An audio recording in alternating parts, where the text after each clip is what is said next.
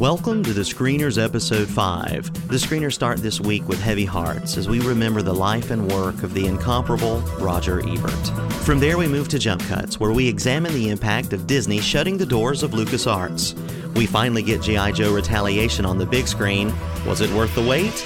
A friendly discussion about HBO's attitude toward piracy turns into a full-blown Screeners throwdown. And we set a new jump cut land speed record during our talk about the new Shane Carruth Mindbender, Upstream Color. It's a small screen extravaganza during the main event when we explore the Season 3 premiere of Game of Thrones, the continuation of Doctor Who, we check in on the first 2 episodes of A&E's Bates Motel, and start Talking Dead during our in-depth discussion of The Walking Dead Season 3 conclusion. And finally this week, we give the gift of music as we share and discuss some of our favorite film scores. Let's go. From the big screen to the small screen and everything in between, this is the Screeners Podcast, where all media is appreciated, but none is safe. Hi, everyone, and welcome to the Screeners Podcast. This is Josh. And Chad. I'm Chris. And I'm Melody. And we're back again to talk all things media. We just wanted to take a minute up top to say if there's anything you'd like to hear us talk about on the show, drop us a comment at screenerspodcast.com or send us an email at screenerscast@gmail.com.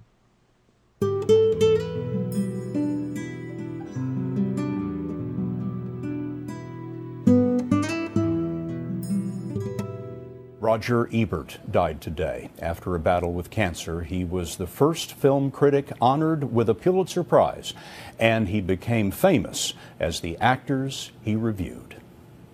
Ebert started at the Chicago Sun-Times in 1967 and joined his Chicago Tribune rival Gene Siskel in 1975 to form the TV duo that made them household names. Siskel and Ebert were best known for their signature thumbs up, thumbs down rating system. In 2002, Ebert was diagnosed with thyroid cancer. It eventually took his jaw and his voice, but he used his personal computer to communicate.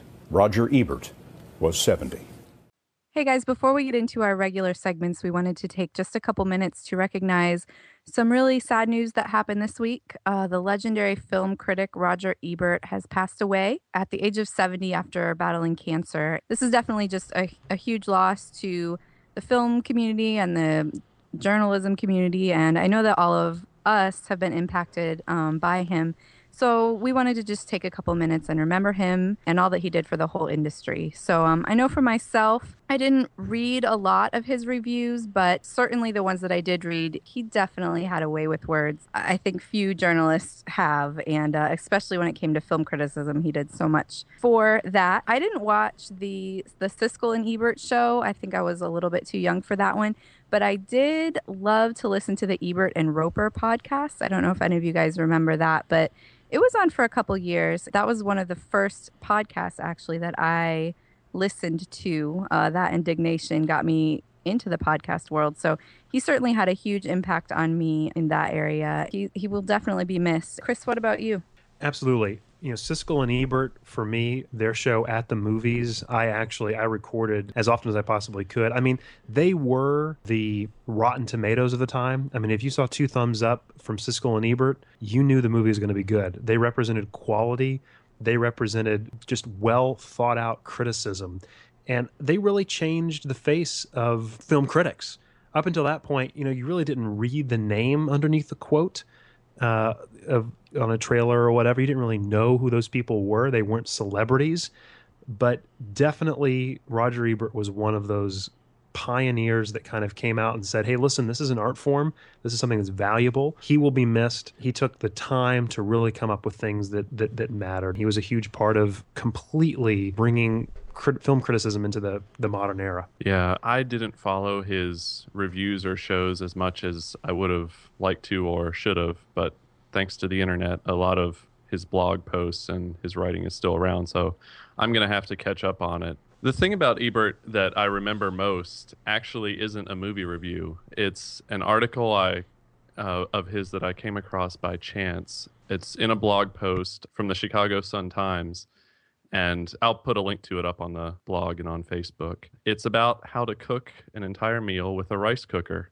and he goes on and on about how to use a rice cooker What? and how simple. No, it has to be a couple thousand words about how Wow. simple it is to cook with a rice cooker. And you read it, it's hilarious and it's wonderfully written, and you can just tell I'm someone who likes to dabble in writing from time to time, and the man is a writer and he's a wordsmith and he's amazing. You can just tell that when you lose someone like this, it's a palpable loss. I heard about it on the radio driving home from work the other day, and it actually just made me sad. He will be missed. I think one of the things about Roger Ebert that is very telling is that we're talking about a film critic. I mean, ostensibly, we're talking about a film critic that is being mourned the world over, which just means he was much more than that and became much more than that. Dude, what I like about Ebert is his reviews were marvelous, but his blog, and specifically as he battled health issues, he recently wrote an article on Salon.com, and Josh can link to this one as well, called I Do Not Fear Death, with the heading of I will pass away sooner than most people who read this, but that doesn't shake my sense of wonder and joy.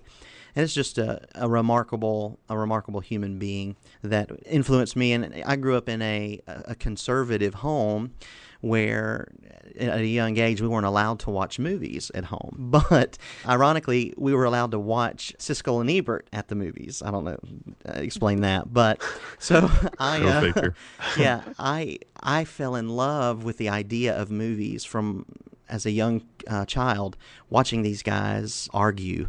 So to say that they've impacted me and impacted countless others is obviously an understatement. But there are a couple of little things about Ebert that I wanted to share before we move on tonight. One of those is, this is the preeminent film critic in all the world. And I remember I don't remember the star rating, but he gave Mission Impossible 2, 2 stars or 2.5 stars, maybe even 3 stars. Okay, Mission Impossible 2 is garbage. Okay, I hate that movie. I love the first one. I hate the second one. So then the third one comes out, directed by J.J. Abrams, which in my opinion is still the best of the 4. And he gave it like a 0.5 star lower or something like that. And so in my youthful exuberance, I fired off an email to Roger Ebert, knowing that I would never get a response, and said something to the effect of, how can you say that the second one is better than the third? There's just, I respect you so much, this can't be true. And lo and behold, about 2 days later, he actually responded and said, this is Roger Ebert, this is really me. And his basic response was, I can admit that the movie is probably a little better. I'm just so tired of the concept at my age that I just don't have time for it anymore. But that was the coolest thing, that this guy, as busy as he was, took time out of his schedule to respond to some dude in Tennessee that sent him an email. That's fantastic. But That's cool. It's just amazing. But my all-time favorite Ebert story was when he laid the smackdown on Rob Schneider.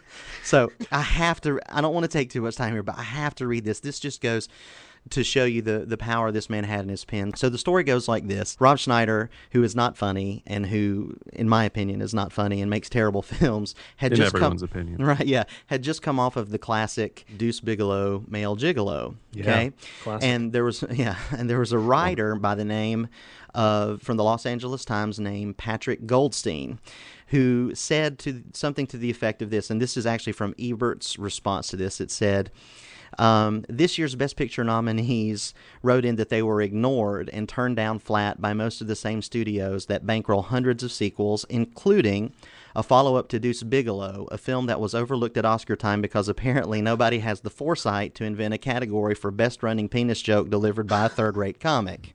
Okay? Now that's pretty funny in and of itself.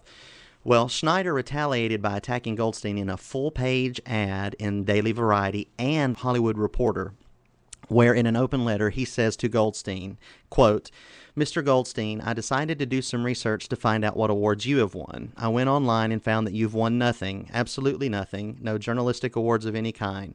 Maybe you didn't win a Pulitzer Prize because they haven't invented a category for best third-rate, unfunny, pompous reporter who's never been acknowledged by his peers. Okay, so it was nasty time. Even his comeback wasn't fun. Right? Oh, man. So Roger Ebert responds in his review of the actual film, which he gave 0 stars to. Well done, sir. He says, and this is Roger Ebert, and I quote, Reading this, I was about to observe that Schneider can dish it out, but he can't take it. Then I found he's not so good at dishing it out either. I went online and found that Patrick Goldstein has won a National Headliner Award, a Los Angeles Press Club Award, a RockCritics.com Award, and the Publicist Guild Award for Lifetime Achievement. Schneider was nominated for a 2000 Razzie Award for Worst Supporting Actor, but lost to Jar Jar Binks. But Schneider is correct, and Patrick Goldstein has not yet won a Pulitzer Prize. Therefore, Goldstein is not qualified to complain that Columbia financed Deuce Bigalow European Gigolo while passing on the opportunity to participate in $1 Million Baby, Ray, Aviator, Sideways, and Finding Neverland. As chance would have it, I have won the Pulitzer Prize, and so I am qualified. Speaking in my official capacity as a Pulitzer Prize winner, Mr. Schneider, your movie sucks. So it's just like, this guy was, as brilliant as he was accessible, he was funny, and he cared deeply about, his wife and his causes, and it's just a very, very sad day.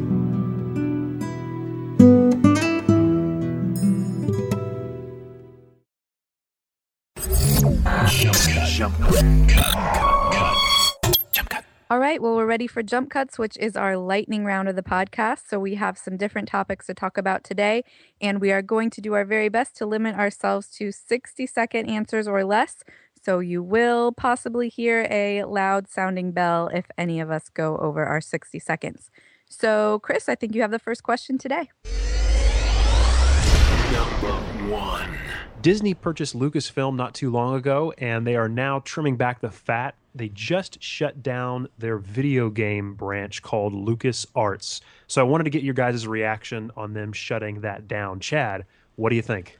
Well, I feel like I should probably be sadder than I am, and I don't mean any disrespect to any of the people that work at LucasArts, but just from my personal experience, really, I think the only game that I can remember really playing a lot was on the original Xbox, which was Knights of the Old Republic, and it was a fantastic game and a great experience, and I played the sequel as well, and I liked that one a little bit less, but still also a very good game. So I don't feel as bad just because the fact that they're taking over the film side of it and they're going to continue that universe and expand that universe is really what I'm most excited about. So a bummer for sure, but overall, I don't think it's a huge loss to the universe. All right, Melody, what do you think? Yeah, I mean, I was pretty much going to say the same thing. I think LucasArts probably peaked in the late 90s. I played Knights of the Old Republic some too, and that was a great game. But other than that, I don't think I've played anything from them recently. Obviously, it's too bad for the people that lost their jobs, and I know that they did have a new Star Wars game in the works, so I don't know that they've said exactly what's going to be happening with that game. But to me, it's not a huge deal, in my opinion. Josh, any reaction at all? Pretty much a ditto for me. I also played Knights of the Old Republic and thought that was a good game. But what you guys have left out so far is LucasArts, to the best of my knowledge, is behind all the Lego games. Lego Indiana Jones, Lego Star Wars, Batman. Yep. And so that's what I was about to things they've done in recent memory. Things are changing. Yep. Now I'm sad. Glad I could help. The article that I read about this did say that they were going to start licensing their content to third-party developers. So maybe they can get a developer that knows how to program a camera, right? That'd be nice. I do love those Lego games. I have to admit. Those Lego games are awesome. I have played those. They might be for kids, but I love them. I do want to mention, though, I believe those were just the ones that were owned by Lucas, though. I don't think they actually necessarily... I think they were licensing that out because they have other Lego games that were not... Okay, but those were the best too. The Indiana Jones and Star Wars. But that's what they're doing, though, is LucasArts is shutting down, but that doesn't mean that they're going to be, like Josh said, they're going to license out to other game developers, which I think might be a good thing. But I am bummed that 1313, which is the more gritty take on the Star Wars universe, like the Underbelly video game, was coming out. It looked really good. I'd seen a lot of the tech demos and several of the live gameplay demos recently, and it looked cool. I was excited to be able to play it, and I think they've said that game has actually been canceled. I might be wrong there, but they did some great things over the years. Rebel Strike, like Rogue Squadron. I loved Rogue Squadron when I was growing up. The Force Unleashed was a really good video game. You know, that I forgot fun. about that. Was a pretty good game. That was pretty good. Oh, come! I mean, it was fun, and of course, Knights of the Old Republic. You guys have already mentioned those, but you know, a lot of that stuff I feel like will actually maybe even do better in the hands of another developer with the license. Cool, done. I'm so sorry. I'm done. It's awesome if you get done. buzzed every time. I'm done. Yeah, it is. That is pretty awesome. All right. Well, That was should I close do a though. That reaction? was close. It was like I gave you like I was 3 literally extra finishing my seconds. thought, and I forgot to start my freaking timers. Number 2. All right, my question today is about the new G.I. Joe film. I did not see it, but I know a couple of you guys did. So, Josh, did you see it? Is this a flick chart segment? No, I haven't seen it. Okay, Chris. Sorry. G.I. Yes. Joe is there.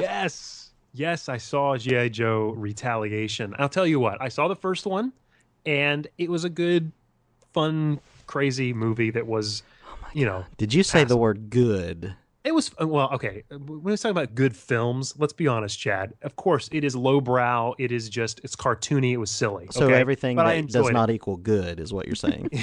No, it was fun for what it was. It knew what it was. It was trying to be. Anyway, this one, if you were a G.I. Joe fan, if you watched G.I. Joe growing up, this is a kind of it's a love story to you because everything that you wanted to be in the first one is in this one. Cobra Commander is actually there.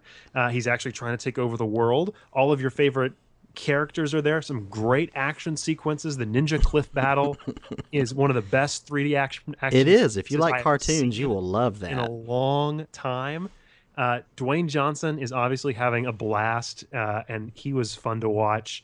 And it was just a great cartoon thrill ride. So I know, Chad, obviously you have a different opinion. So I want to hear it. I want to hear what you could possibly say. Let's hear What I could possibly say. I Yes. wanted to hear what you could possibly say Did you to watch the apologize series? for this thing. Did you watch the series growing up? A little bit, not. Okay, see, that's all right. But I- no, wait a I minute. own the Hold on, box set. Mr. Watch the series. I'm on old the school. box I set. had all of the toys. Okay, Yeah, so did I. Of course. I made my own universe in the backyard. Had oh. my epic battles. I see mean, where this is going. I had blew 'em all up of with that stuff, firecrackers. right? Yeah, absolutely. So I've always been a fan of G.I. Joe. Okay, but this movie is bad. It's bad in so many ways. It's not funny. It's not silly enough that you can enjoy it for campiness. It's just bad writing. A couple of good action beats. The plot is the same story that's been told a million times. I mean, this is the year of taking down the White House. I mean, we had Olympus Has Fallen. They take the White House down in this, and then in the trailer was White House down. I was like, come on, let's get Yeah, off the right. White House. This is ridiculous. But Yeah. you Oh, come know, on, you it's have to just admit- no. You have to admit, seeing the Cobra logo, the flag fall over the White House, and you know that Cobra has taken over Oh, I know. Washington. Wow. That was awesome. It was so awesome. That was fun. It was terrible, Chris. Oh, this come movie on. is terrible. Look. The acting is terrible. The cinematography is okay. I mean, this guy, the guy that directed it, actually like the guy. John, is it Johnny Chu? I think is his name. Yay. Let's see how All right, I'm let's- buzzed. We're let's both do an talking extended back and cut. forth. Extended So cut. I Yeah, vote you no. both got buzzed. Dang it. this movie sucks. Don't see it, folks. Don't be fooled. See it if you enjoy fun movies, and if you're not a Grinch. If you're All not right. a Grinch, if you have no brain.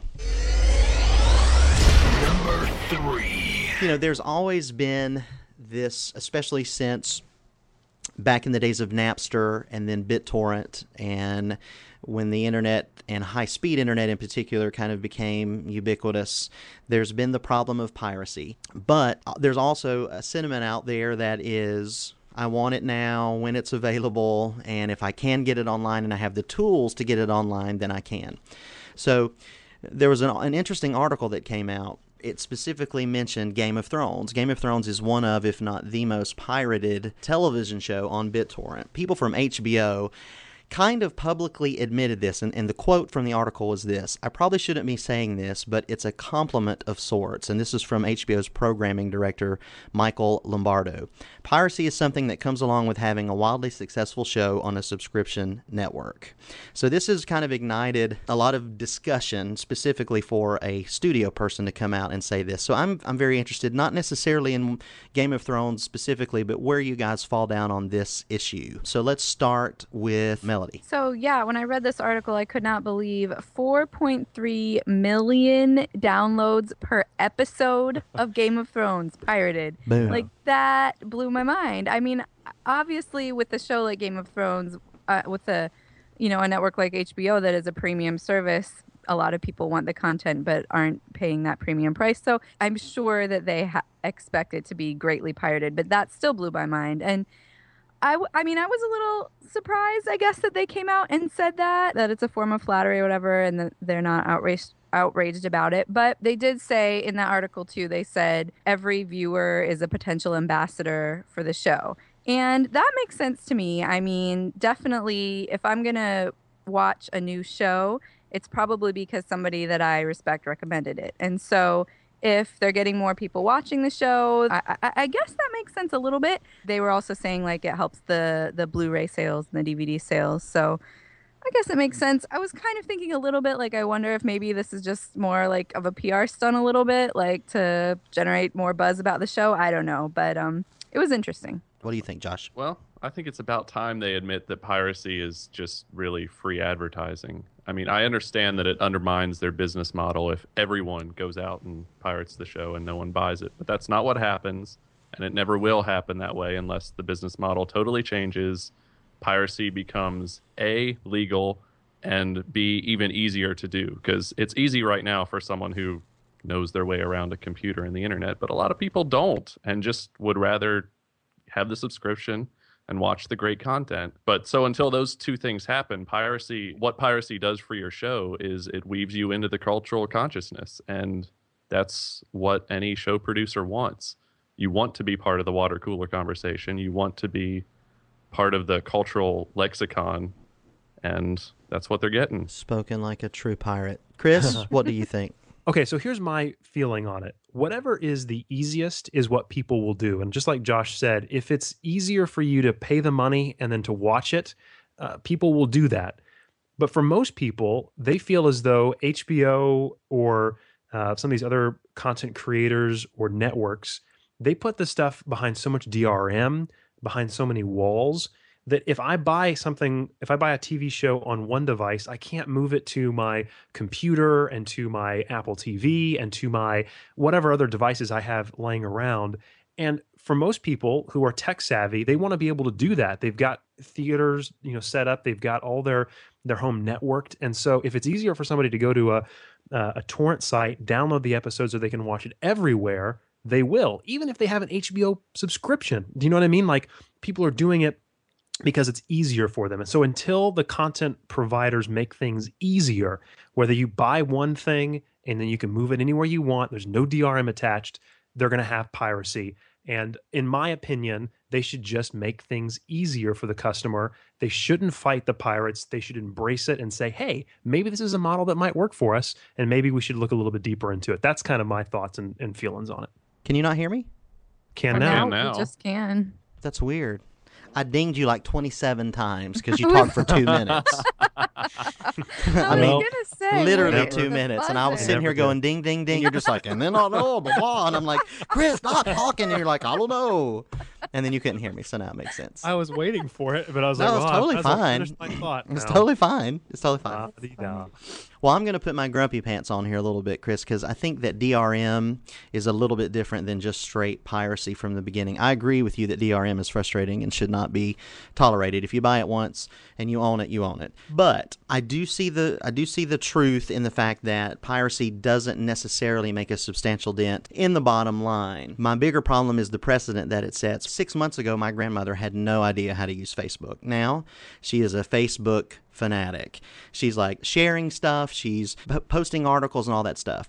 So right now there's a very tiny segment that actually knows how to torrent and how to pirate, but it's going to get easier and people are going to know how to do it, and it's going to make a bottom line effect eventually. So I do think it's a problem because there is kind of this culture where people think it's okay and they have a right to get everything right now. And as all of us have worked in this industry in some regard. You don't get everything for free, folks. You don't get shows like Mad Men and Breaking Bad and all that stuff without good, smart people writing and shooting and editing and all this stuff. And if you want to continue to have stuff of that quality, you need to pay for it. I'm not trying to cast the first stone here because I've definitely dabbled in the past, but it's not good in practice because ultimately it is going to make a difference. Can we do an extended cut on this? I want to have a conversation real quick with you. Sure, that's fine with me. Counterpoint that. Is that all right? All right. So here's my counterpoint on that. That is not what happened with the music industry, though. You see that there was a huge amount of piracy in the music industry, and we thought things were going to continue to get worse and worse and worse. And then what happened? iTunes made things easier and completely got rid of DRM. And so that's one of the benchmarks that happened, is that suddenly they decided to embrace the fact that, you know what, there's no reason to do this. And now it's easier. It's easier for me to go pay 99 cents. It's easier for you. My grandmother doesn't know how to use iTunes. If I tried to open iTunes in front of her, she would be like, I got nothing. Okay. Yeah, now open BitTorrent in front of her. Yeah, BitTorrent so much iTunes is easier than BitTorrent. That's my point, is that I don't think it's an apples to apples comparison, Chris, because it's not. It's still not easy. It's still not easy for the common man to just launch an internet browser and then go to a website and know how to torrent or download a movie. That's what I'm saying. It will be that easy, and it will be free, and it will make a difference. No. So in order to hedge this, what I'm saying is that the movie industry needs to say, okay, on iTunes, you buy a movie, it's DRM free. If they did that, it would be easier, and then they would they would cut torrent off at the pass, because no one would say, well, why in the world would I go torrent and maybe get some file I don't even want? Chris, it's just too difficult for me. You're so hung up on DRM. So are you saying the 4 million people that are downloading Game of Thrones are only doing it because of DRM? That's not why they're doing it. They're doing it because they don't want to pay for an HBO subscription, and they want it for free. But what I'm saying is people will pay. A vast majority of people would pay if HBO came out with an $8 a month or a $10 a month subscription fee. Right. So they would suddenly cut it off the pass, and then they wouldn't have to worry about it. So what you're saying is that if HBO were to completely cut off all their, almost all of their profit by selling these things for $8, because they make cable stations, cable channels make the lion's share of their profit from licensing agreements with cable companies, and they're not giving up, billions of dollars for $100 million. It's just not going to happen. They can change and actually say, you know what we're going to do? We're going to make this easier than torrent will ever be. We're going to make this a simpler experience than torrent would ever be. It's not about making it easier for the user. It's about dollars and cents. Right, exactly. And they're running the numbers, and the numbers don't add up. And you see in Scandinavia, that's exactly what they're doing. They're beginning to take HBO has you can just subscribe to HBO Go in Scandinavia right now.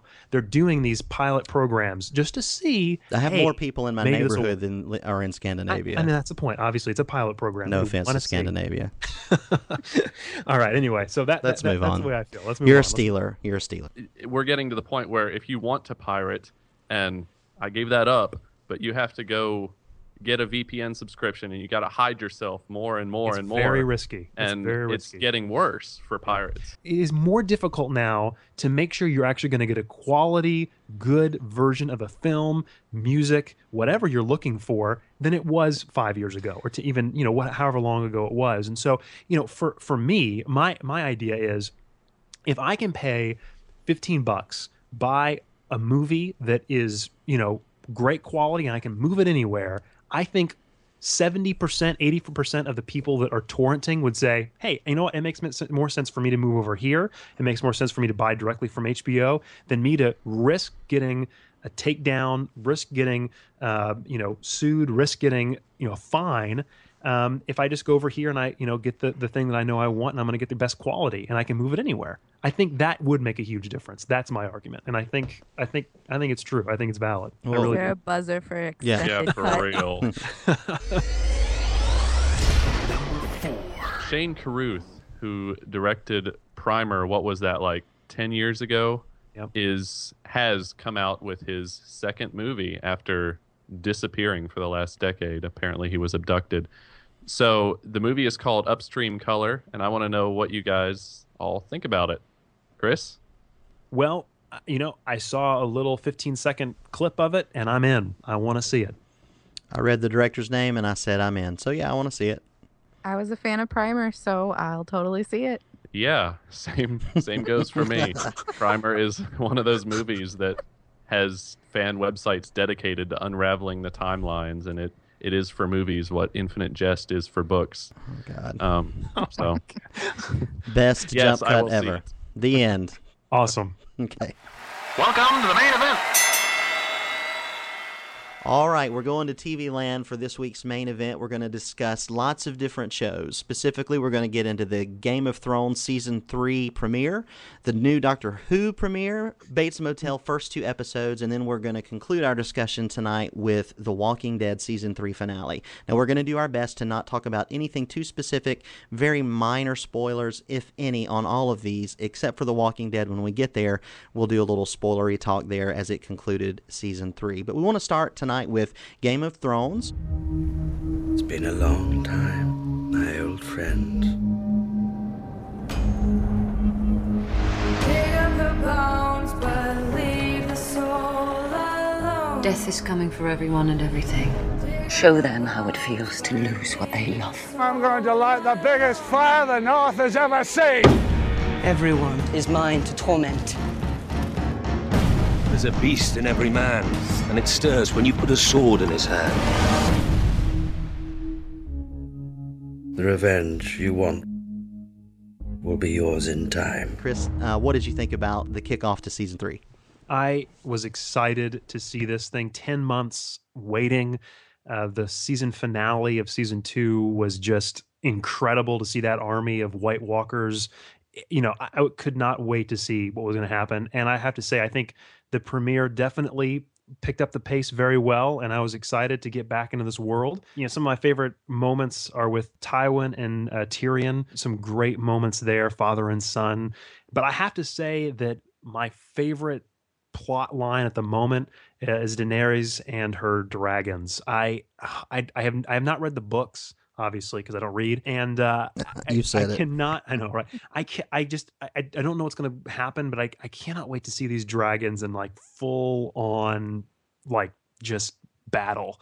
So anyway, I'm super excited about it. Season 3, great place to start, and I can't wait to see where we go. So good stuff. Melody, what'd you think about the premiere? Yeah, I mean, I love Game of Thrones. I'm a huge fan. I was really excited about Season 3 as well. I have to say, I think I wish that I would have maybe watched the last couple episodes of Season 2, and I didn't. I didn't really do anything to prepare for Season 3. The episode kind of just throws you right back into the world without much fanfare or anything. And I gotta say, it took me like a little time to get into the episode. I don't know why I didn't like connect and get super excited right away, but definitely by the end, I was like back into it and super excited to see where this season is going to go. I agree with Chris. I think the Daenerys storyline right now is one of the most compelling. Although I think I love them all. Like, I just love this show. All the characters are very interesting, and I think it's an interesting show because there's not like a main protagonist. There's not someone that you're necessarily rooting for to win this entire battle of everything. The dragons. Well, yeah, maybe you root for the dragons, but I'm just saying, like, everyone vying for the throne has their own problems, and so I think that makes it really interesting. I have read the first 2 books, but I am actually, and I will read the 3rd book, but I'm reading them after the show, actually, because in a very rare case for me, I actually enjoy the show more than the books. Wow. So I know. So I've been reading the books after the show because, I mean, there's definitely a lot of depth in the books that's not in the show, but I don't know. The show's just pretty awesome for me, so I'm reading them after. Have any of you guys read the books? I have not. Okay. Chris, Well, how about you? I said that I hadn't read them. Oh, I was just checking. Sorry about that. Got to rub that in, don't you? Josh, now, correct me if I'm wrong. You haven't caught up on. Just no. So you haven't seen season I'll 3 stop you. opener. Have you seen the first season? Do I know any character's names would be a better place to start? Do I know what the show Josh, is do you know what about? HBO is? You're It's hammering got in dragons. I know that. Well, now I do because you ruined it for me. Yeah. But, Well, you know. yeah, no. Sorry. Okay. You're missing out. I do not pirate the show, and I do not pay for the show. You so hence should. I do You not should watch pirate it. the There's show. plenty of people doing it. They wouldn't notice. That's what all the kids do. It's That's so what easy. yeah. It's so I know easy. it's And apparently it's they're only not so getting easy. easier. Almost 5 million people could do it. So anyway, so season 3. This is one of those shows where I find that it is more enjoyable to me to stack up episodes of this on my DVR or on HBO Go app and watch like 2 or 3 at a time. What I like about this show is that it has so many storylines, and they're all exciting, in my opinion. The issue with this opener, to me, is that it didn't really advance anything, but it did what it needed to do in as much as it just kind of reintroduced everybody to us to help us kind of get back on our feet moving forward. I liked it, but it's hard for me to get excited about it just yet. I'm probably going to say, I'm going to stack up the next 2 or 3 and then just pound through them that way. But the quality of this show, man, it's like watching a long movie. I mean, some of the special effects have a little bit to be desired, but the cinematography, the acting is just top notch. Yeah. It really is top notch, and it's worth watching. Anybody that, even if you don't like this kind of story, if you don't like sword and sandal kind of epics, it's got something for you. I was telling my wife when we were going to start the first season, I've heard about this show because I didn't start season 1 until season 2 was already going. And so she was like, okay, that sounds great. And I was trying to explain to her what it was. And so I had the first 4 episodes saved, and I kid you not, every single time she walked into my bedroom to watch it, guess what was on the screen? We know. Naked people. And she was like, what is this? I'm like, this is really like a really good show, babe. I promise, right? This is, so anyway. But I love this show, and I think anybody that's not watching it really should consider watching it or pirating it, however you feel. I mean, I do. Call us pirates. I just feel like this show is so good that it doesn't need that to be a selling point. Just because it's on HBO, I don't know. This episode, I think, more than any, is hammering home the idea that this is in a fantasy world. Like, right away, I think it was in the first or the second scene, you see a giant. Yeah. And I felt like they were really kind of setting the stage, saying, hey, guys, this isn't... I think that's because they can. So they hooked everybody in for like the first season and a half. With very little of that, and then you're so invested in the characters and the stories at that point. Now they can do anything they want to, and you're still in. Well, we're all positive on Game of Thrones, so let's move to another premiere. Now, this is probably one of the more difficult reviews that we've done because there's so many different directions that we can go here, and it has a long history, but there's a new Doctor Who. Miss me? Who the hell are you? I'm the Doctor. I'm an alien from outer space. I'm 1,000 years old. I've got 2 hearts and I can't fly a plane. Running away with a spaceman in a box, anything could happen to you. That's what I'm counting on. Is that her? The woman twice dead? She's rather pretty, isn't she? She's not possible. Right then, Clara Oswald. Time to find out who you are. Josh, what do you think? Well, have you seen this, Josh? All right. It never gets old. So, Josh, why don't you tell us about what you thought about the new Doctor Who? Well, you never got the answer to whether I saw it or not. And the answer to that is a qualified no. The qualification. Now, hold on. Qualification. Go ahead. What's the qualification? The qualification is that Chris was kind enough to suggest when we started talking about doing a review of Doctor Who, Chris was kind enough to suggest a good starting point for those of us who don't have 47 years to catch up on Doctor Who, because it's been around since long, long before I was born. So he suggested the first episode that Matt Smith was in, which was season 5, I believe. That's episode correct. 1. Yep. So I went back a few days ago and I watched that. And I can talk about that, please, but not, unfortunately, season 7 or season 7.2. I was surfing the on-demand stuff and got very confused.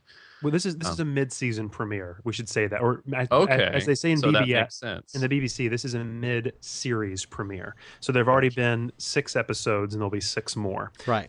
So this is the mid-series of season 7. Yeah, Chris, I would say that you're probably our most devoted Doctor Who watcher. So why don't you tell us, catch us up, and tell us what you thought? Yeah, I want to definitely hear though, John, what you thought about Matt Smith coming in. Let me just real quickly set this up and just say, for many, many years, people were telling me I should watch Doctor Who. I'm a huge sci-fi nerd. We've talked about that quite a bit. And they kept saying, you've got to try Doctor Who. And whenever I would watch it, I got very distracted by the production value, specifically, frame rate issues, BBC. Yeah, I have that in my notes. Yeah. Yeah. Right. They do, the 30 frames a second or whatever.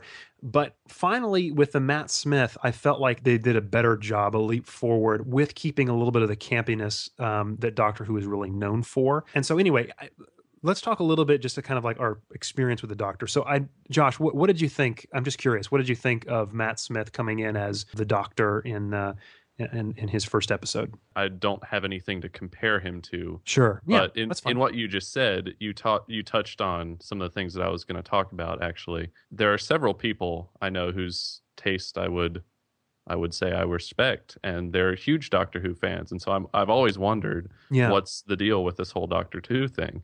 And so after this first episode, it's kind of like watching the pilot of, well, I mean, I guess it was in a way a pilot for the new Doctor. Yeah. In that I didn't really feel like I got a chance to get absorbed into the world enough to have an attachment to it. I liked Matt Smith. He is a good actor. He did well in the episode. What did you think of the sci-fi element, like the actual underlying sci-fi-ness of the show? It's another pilot problem because I feel like I don't know enough about the universe to know what. Like, he travels through time and he's saving the Earth constantly, and he has enemies, but I don't know why, and I don't really know who he is. Like, gotcha. Is he from a? He's an alien from a special race that he's, travels around like this, and he's what they call a Time Lord, and he's an alien, and he's a protector. He is literally the Doctor. He fixes things. So he's Nibbler from Futurama. I don't watch Futurama. Anyway, I'm so sad. And the hits keep on coming. Sorry. So anyway, okay, all right. So I guess the deeper question here is: would you continue? Would you try watching another couple episodes? I mean, was it something that you had any kind of reaction to, or was it just kind of like, it's all right? I was kind of like, but at the same time, I can get on board with, once they got inside the TARDIS and we're like looking all around at this stuff, I can kind of get on board with the camp. You can tell this show's been around since the 60s, and they're trying to keep some of that tradition alive with just how goofy the instrument panel works. Yeah. And what it really reminded me of, this is a bit of a 30-second tangent, but it reminded me of a comedy back from 2004 called Garth Marenghi's Dark Place, which, if you haven't seen, is a fantastic sci-fi horror spoof, wonderful show. Had about 6 episodes, another British comedy show, and it really reminded me the camp and the British humor put together. So would you keep watching? I mean, do you have any interest at all? I kind of do now. The problem is that I don't have a lot of time for another addiction, and I feel like with 47 seasons to catch up on. No, I'll be honest with you. I cannot go backwards from Matt Smith because and there is kind of this feeling among many Whovians, the fans of Doctor Who, that their first Doctor is always the best. Chad, did you get a chance to catch this at all? Well, my God, after that last conversation, I don't know what else I could say. I'm trying to I think I liked it, but now I hate it. So, no, let me say this. I think they're doing everything that they can, the people behind the show, to get new watchers. For me, though, it's the exact same issue because there's such a history there. There's such a deep stable of characters and a community that's very passionate about this show that it's hard for me to watch one episode and then say, I get anything. I mean, I get it. I academically appreciate a lot of the things that I see, and I can tell that this may be something that I would like. But if I'm being honest about my reaction to this specific show, I was like, okay, maybe, so I'm not necessarily excited about watching it because I feel like if I was going to do this, I'd have to do it right. I'd have to back up to somewhere. I'm not sure where that would be, but I'd have to back up somewhere and then pile through it. If anything in this spoke to you, I think if you go back to Series 5 and start with Matt Smith, I think you start there and begin to because I think it's worth it. I think you would actually respect it and really enjoy it if you just started there. Okay. Not going to happen. Moving on. Really? Really? You wouldn't do it at all? No, I would. Okay. I mean, when it's I'm not 60 and I've got nothing else to do. Right. Well, it's 12 episodes per series. So No. I think I would. I think I would. I'm not trying. Look, I know this has a large following, and I don't want you to send me like weird things to my house. I'm just saying that this is a difficult show to access at this point in time. So, Melody, what about you? Yeah. Yeah, I've seen a few Doctor Who episodes, more than Chad and Josh, but not nearly as many as Chris, and certainly not as many as our listener fans. Every time I see an episode, I think to myself, why do I not watch this show? Because I always have so much fun when I give it a chance, a whole episode chance. I loved this one, the new premiere. I thought it was great. I've seen, a few of the first Matt Smith episodes, so I agree with Chris. He's like the Doctor for me. Like, I don't think I would be super interested in going back to older Doctors, but I would like to watch it. I mean, I don't really have time for it, but I do enjoy it. I think this Doctor is specifically just so endearing, and the companions are always really interesting too. My issue with this Doctor, and I don't know if it's like this with all Doctor Who's, but I kind of want him to be like an awesome superhero guy because he's like the most powerful being in the universe or whatever. And when he saves the day, it's always like really exciting, and he's like the hero. But he's so quirky and weird, and then he's also this amazing hero, and it's confusing to me. Like, I want him to be like some compelling masculine hero, not just like a goofball. But at the same time, I still love him, and like I still like, and I know, like, well, I don't know what I don't know, but I feel like it would be worth my time if I went back and started at least with Matt Smith. I think one day I will. And I definitely enjoyed this episode. Okay. Good. I'm glad you enjoyed that. Well, let me just real quickly geek out for those of you who are listening who are Whovians. Are you going to talk more about Doctor Who?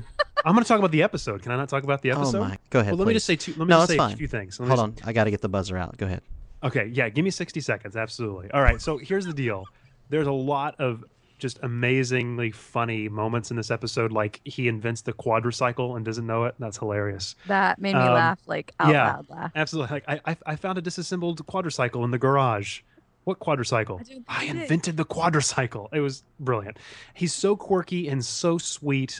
The Doctor is just so great. And for me, though, this series is going to be all about Clara. We know that. We don't know who she is. She's died twice already and somehow keeps showing up into the Doctor's timeline and what he's doing. And so it's just it's going to be fun to find out who Clara is. And for those of you who are Whovians and fans, the book that the boy is reading was actually written by Amelia Williams. That's awesome. If you know anything about it, that's amazing. I totally geeked out when I realized that. So there's nothing like this show. It's fun. It's scary. It's wrapped in sweetness and has this awesome just time and space travel. It's great. It's one of the greatest fun shows that I can recommend. So please watch it, and I think you'll enjoy it. And that concludes episode number 5 as we are at the 6-hour mark. The love of Part 2 will be next week. Tune in if you haven't already committed suicide. How could a god who made all this beautiful stuff in the world also make things that are scary and evil? This is our chance to start over. It's all gonna be good, Norman. Bates Motel, obviously a prequel to the Hitchcock film Psycho, with Norman Bates as a young boy and his formative years. So let's talk about this, Melody. I know you're a big fan of horror, right?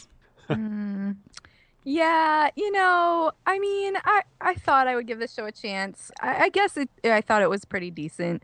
The production value was fine. The acting was, whatever. I don't have like a huge complaint about it.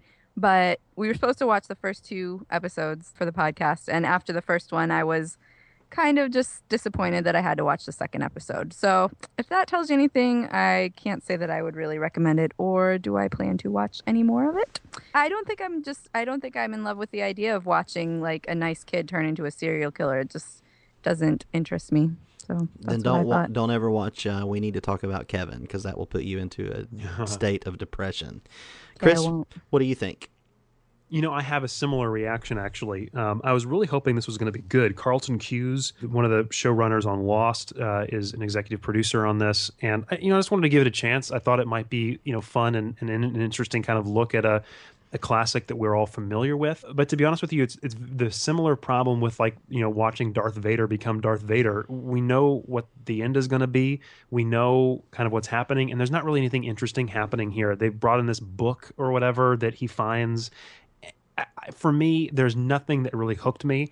And so I'm just going to sit this one out, I think. And if I hear good things about it, maybe I'll catch it on Netflix. That's pretty much all that's all I can say about it, I guess. Right. Dare I ask, Josh, did you see Bates Motel? I watched the first episode, not the second one. Yay! Victory! Far be it. Yes, victory. Victory for what? For terrible television everywhere? I mean, far be it for me to question the network that brought us Storage Wars and Duck Dynasty. Hey, watch yourself. Watch yourself. No, to be perfectly honest, I love Duck Dynasty. Duck Dynasty is a wonderful show. Bates Motel, I had trouble separating the bad acting from the unlikable characters. I don't know which was the bigger problem. Yeah. Like, the mother's not authentic at all. I guess she's supposed to be creepy in a different way from the way Norman is creepy. But everyone who's supposed to be creepy in the show, they fall short of it and land right on petulant and annoying. And it was just... I agree with you. Like, hard to watch in the wrong way that something is hard to watch. Yeah. And let me just say, I hated it. I hated it. I didn't just not like it. I hated it. And I do appreciate the craftsmanship that was involved with the look of the show. I mean, it's definitely a well-shot show. It's fine. But the problem with shows like this is if you're going to do horror, you have to cross a certain line that this show doesn't quite cross. It's not scary enough. It's not weird enough. Like, you take a show like American Horror Story, for example. Have you guys seen American Horror Story? Yes. See, now that's a deal that's creepy, right? Is. That's good. Yeah. That's effective. It makes you want to watch. This is just a series full of unlikable people that are going to turn bad at some point. You're just waiting for the cards to fall. But it's just not an enjoyable experience. And when I say enjoyable, it doesn't have to be happy to be enjoyable, because I really enjoy American Horror Story and shows like that go for the scare. But this is just not good. I will not watch any more of this at all. You're listening to the Screeners Podcast. So now let's move on into something in the same vein, or at least close to the same genre, that being horror, although this is more action-y kind of zombie. But we had the conclusion of Season 3 of The Walking Dead. Mayday! Mayday! Mayday! Hold on!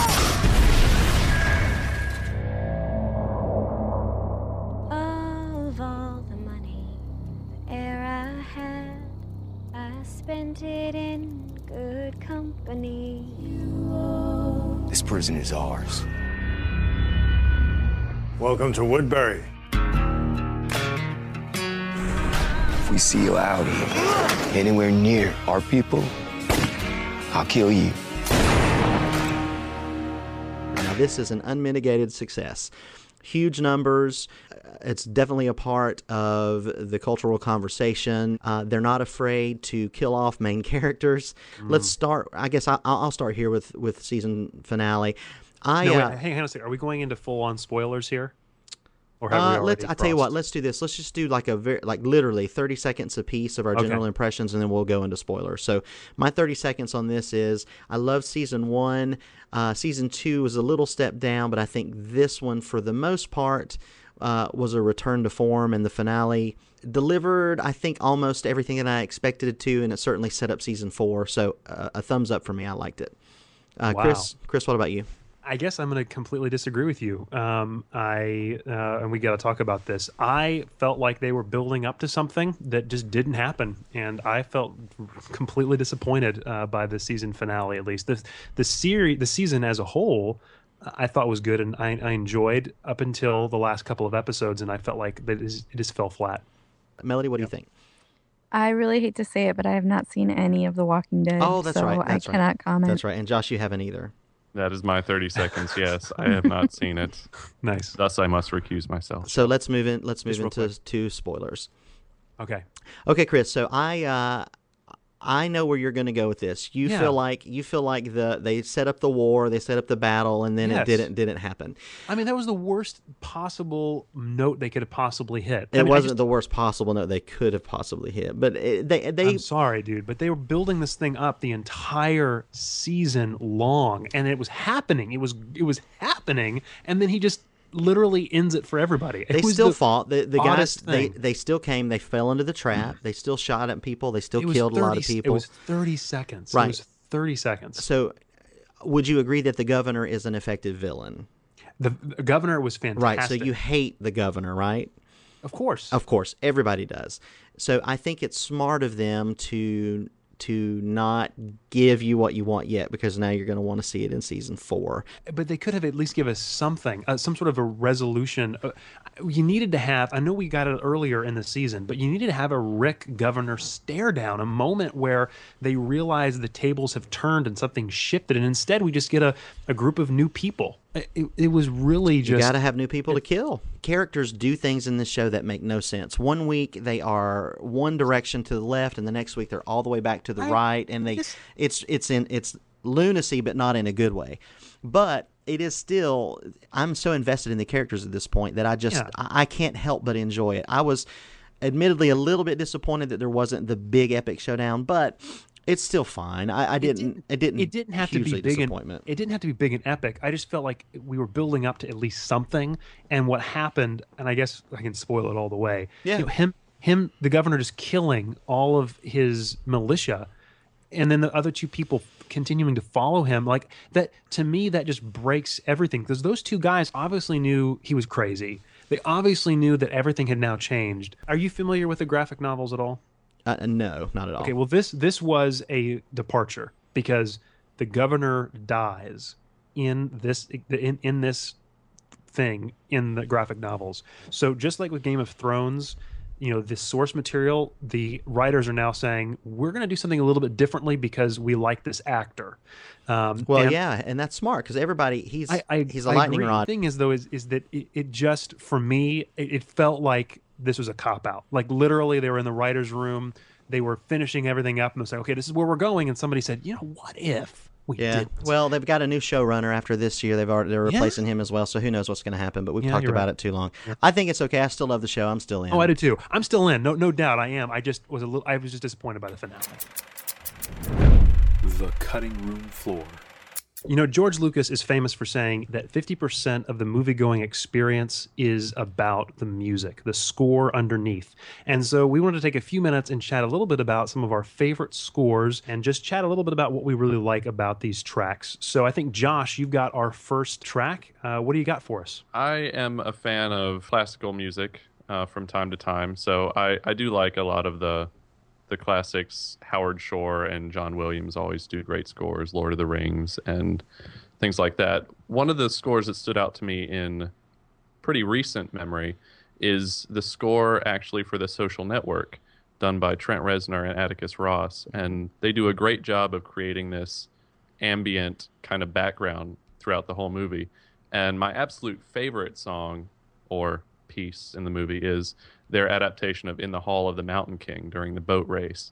Mm-hmm. And it just swells to this fantastic classical / industrial crescendo at the end. And I really love that. And so that's one of the soundtracks that I actually went out and bought. Yeah, I think they won an Oscar that year for their work on I think they did. Yeah. That's a great score. That's a great score.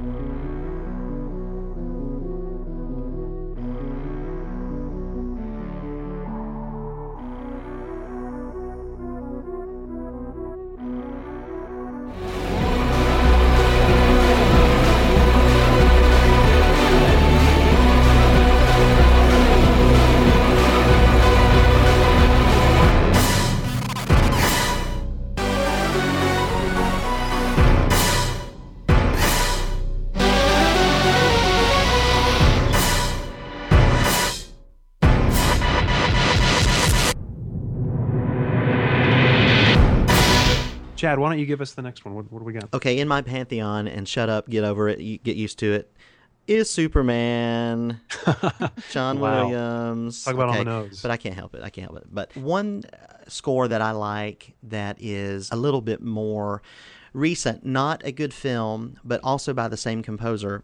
And it was one of those where when I saw the trailer and heard the score, for me it was a return to form for John Williams. Okay, there's a spoiler, it's John Williams. And that is the score for War Horse. I loved this score and just the main theme of War Horse. If you go back and watch the first extended trailer, it makes you feel like E.T. It makes you feel like, all of the classic film work that he did that was like Jurassic Park, those wonderful orchestral, lush kind of strings that even though you don't know anything about the story, it makes you feel emotional. So for me, War Horse, just an absolute great score.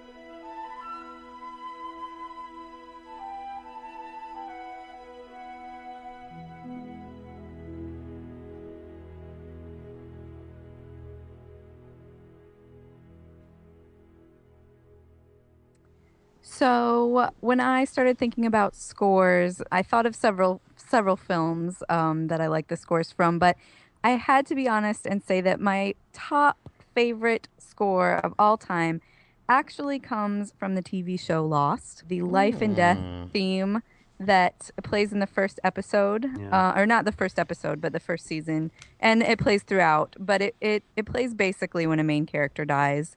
And then there are variations of it throughout the show. But the first time it's played, Claire's just given birth to baby Aaron.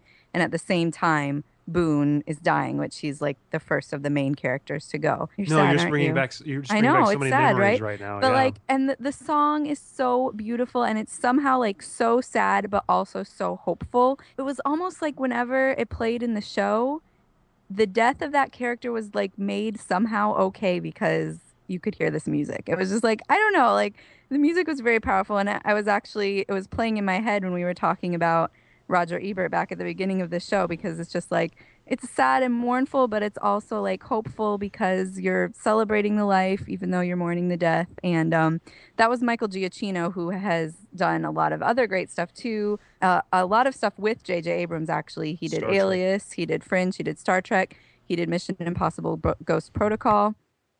So I think Michael Giacchino is definitely an up-and-coming composer. I mean, obviously, he's already done a lot of stuff.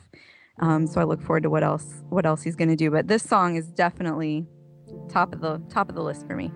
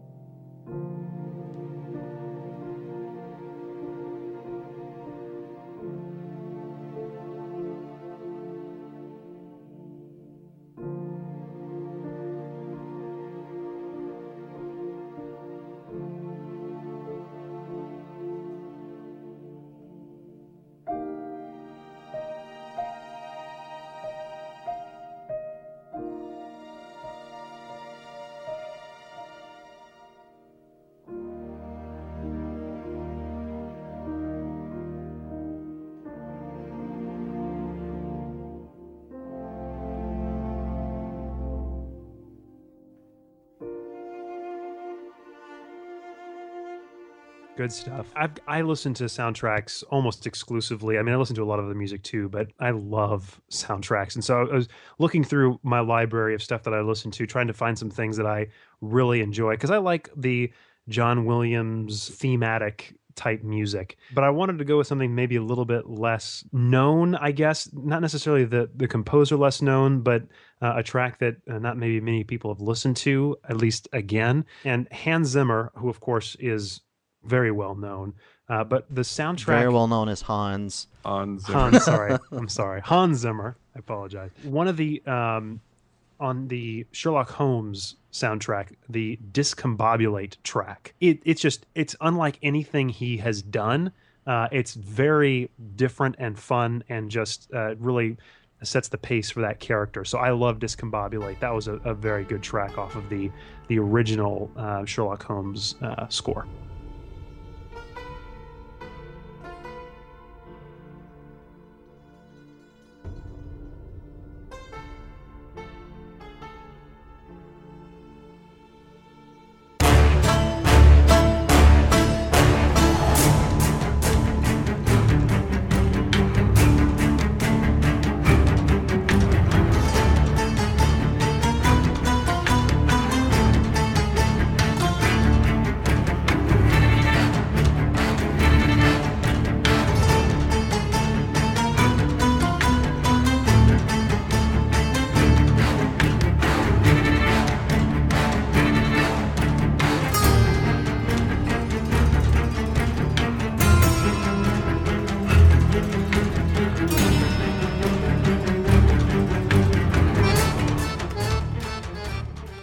For me as a kid, I think it might have been the first score that I ever bought, and that was actually Back to the Future. Nice. Alan Silvestri, the da da da da da da da, that whole deal.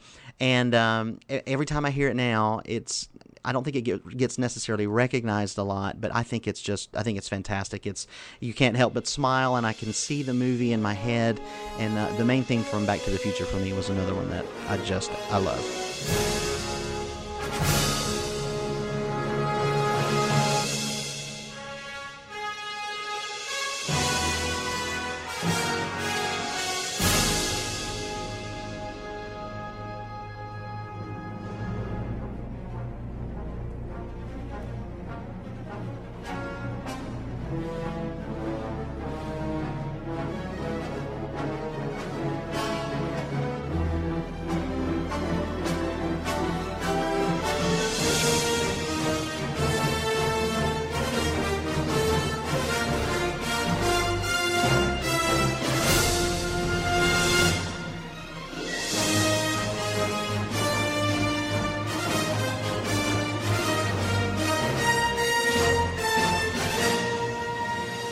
Yeah, I was going to give a bit of a shout out to another semi-recent movie, but one that was kind of polarizing, but I think the score played very well into it because it was a really visual movie and the music really added to the experience of it, and that was the score to Tree of Life by Alexandre Desplat. I hope I'm pronouncing that properly. Mm-hmm. But it's a very kind of ethereal score, and late at night if you listen to it, it might put you to sleep, and that might be a good thing. Yeah, I don't get people that don't get that movie. To me, it's in my top 2 of all time. It's such a wonderful film.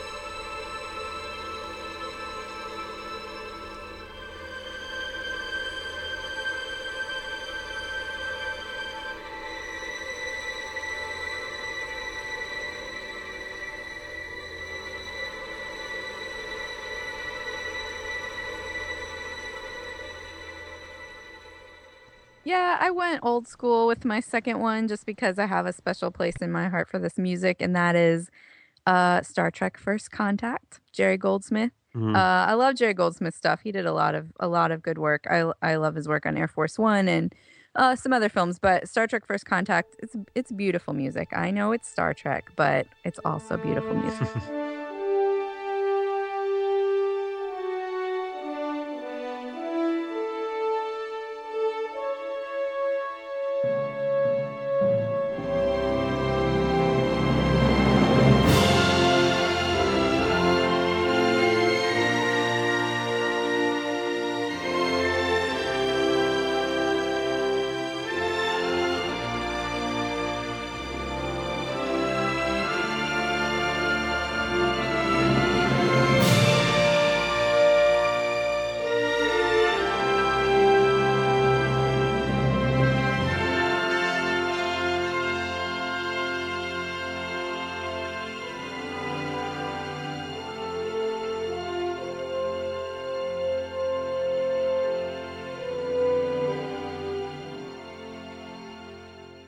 Another strong theme that is, I mean, I feel like I could put underneath anything and everything would seem more epic. And maybe not a whole lot of people have heard it, but it is definitely catchy. And that is from How to Train Your Dragon by John Powell. It Great is a track choice. called Test Drive. And it is so... Oh, it is so great. It gives you the feeling like you are literally flying, and it's just a beautiful, beautiful orchestral track. If you want to download something that you can play in the background and anything, like I said, feel more epic, this would definitely be it. Download it and listen to it. You will not be disappointed by Test Drive. It's fantastic.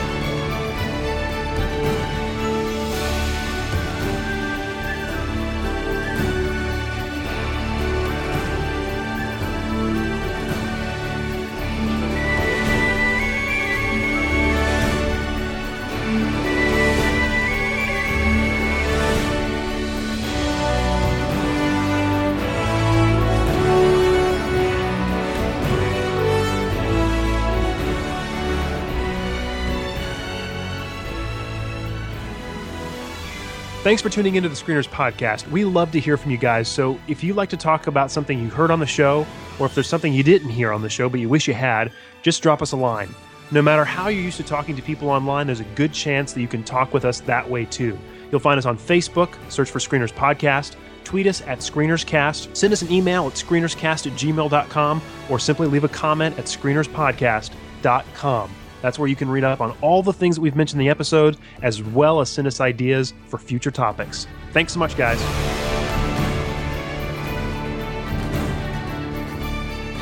And that's a wrap. You've heard what the screeners had to say. Now you be the critic. Head over to screenerspodcast.com and let us know what you think. See you next time.